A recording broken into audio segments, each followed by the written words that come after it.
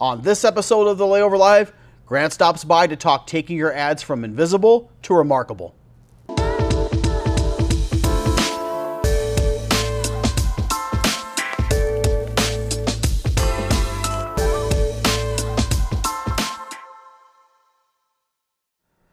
Hello everyone and welcome to episode 93 of the Layover Live, where we bring you the top article from the Layover each week. I'm Jason Swick, VP of Digital Marketing, joined by strategic analyst Grant Stoltz. Grant, I can see you now. Yes. You're not invisible. No longer. Like before, right? And we are not talking about invisibility, but we are talking about taking your ads from invisible to remarkable with these really good article that came out from Search Scientist, which talks about just how to do that. Now, one thing about Facebook that's for certain, as we both know, is that it's challenging because you have to do a lot of research up front because we're dealing with many different audiences with lots of different targeting options, but we're also serving to that same audience over and over again, so we have to really be on top of things.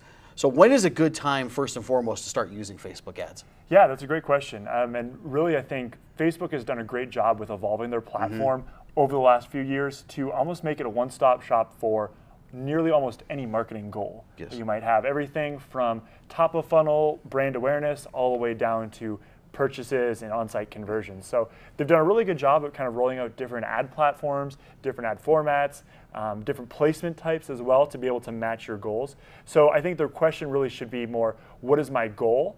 And then using Facebook ads and a myriad of other different marketing methods in order to achieve that goal, rather than just saying, I need to run Facebook ads because my competitor is, or I think I should do that. Start it off with a goal first, and that should really be kind of your North Star. Yeah, that's a good way to look at it. And depending on what that goal is, there is a ton to offer, right? Tons of different formats are adding and taking away things all the time. So you have to be on top of it. But in particular, with this article, what are some of the methods that they discuss in the article? Yeah, definitely. So this article has kind of a laundry list of different things to try, test out, different ways that they've seen success within Facebook ads. A lot of the examples that they list are, B2B, or some are even software products. So, may not be as applicable to every destination when copying it one-to-one, but a lot of those same concepts hold true.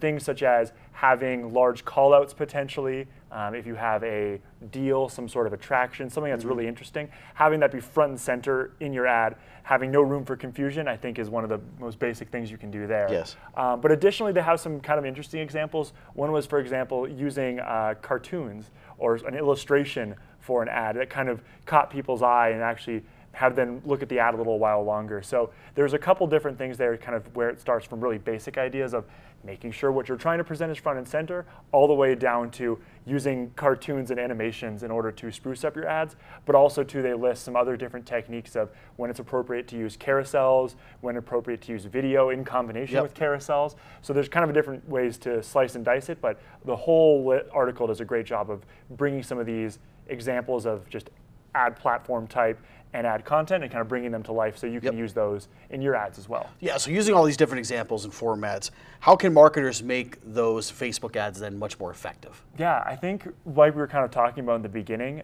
whenever you create an ad, whenever you do something along those lines, is figure out what your end goal is first and kind of start there. Because I think a lot of the times we see people that they'll run Facebook ads for the sake of running Facebook ads or in hopes of brand awareness, but really I think is if you come to the table with the idea first, that will help your direction. I think kind of like this article talks about as well, is using the Facebook ads library to spy on your competitors, which is a very interesting tool. Go check it out. It's an interesting way to see what some of your competitors are doing.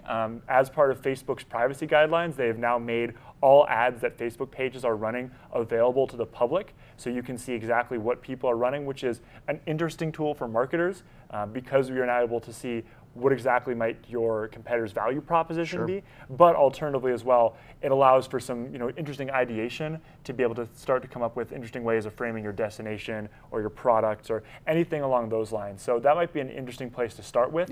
But again, leveraging the findings that you have relative to your goal, taking in some of these ideas here of different formats, different ad types, using different imagery when appropriate. So kind of combining all three of those together will really actually make, I think, a great workflow in order to create Facebook ads and then also find effectiveness with them as well. Yeah, and good point. I think you had mentioned using the Facebook ads library, which is pretty new, but it's a great way, if anything, whether you're trying to see what competitors are doing or just trying to find some inspiration about what's worked and what doesn't work. It's a great resource for that type of thing, which is always important, right?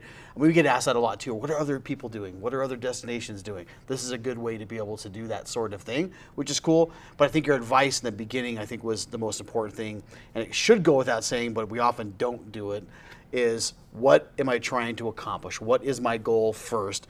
And choosing not only the right ad format, but the right platform to do that as well. Exactly. So all good stuff there. Check out the article. It's really, really good from Search Scientist this week. It's if anything, it's going to give you some insight and some inspiration to what you should be doing with your Facebook ads targeting campaigns. Thanks for tuning in each and every week. Really appreciate it. If you're not subscribed, please do so now. It really means a lot to us, and plus you get the content then pushed to you rather than having to look for it each and every week. So please do that. We're also available on podcast, through Spotify, and through iTunes. So thanks for tuning in each and every week.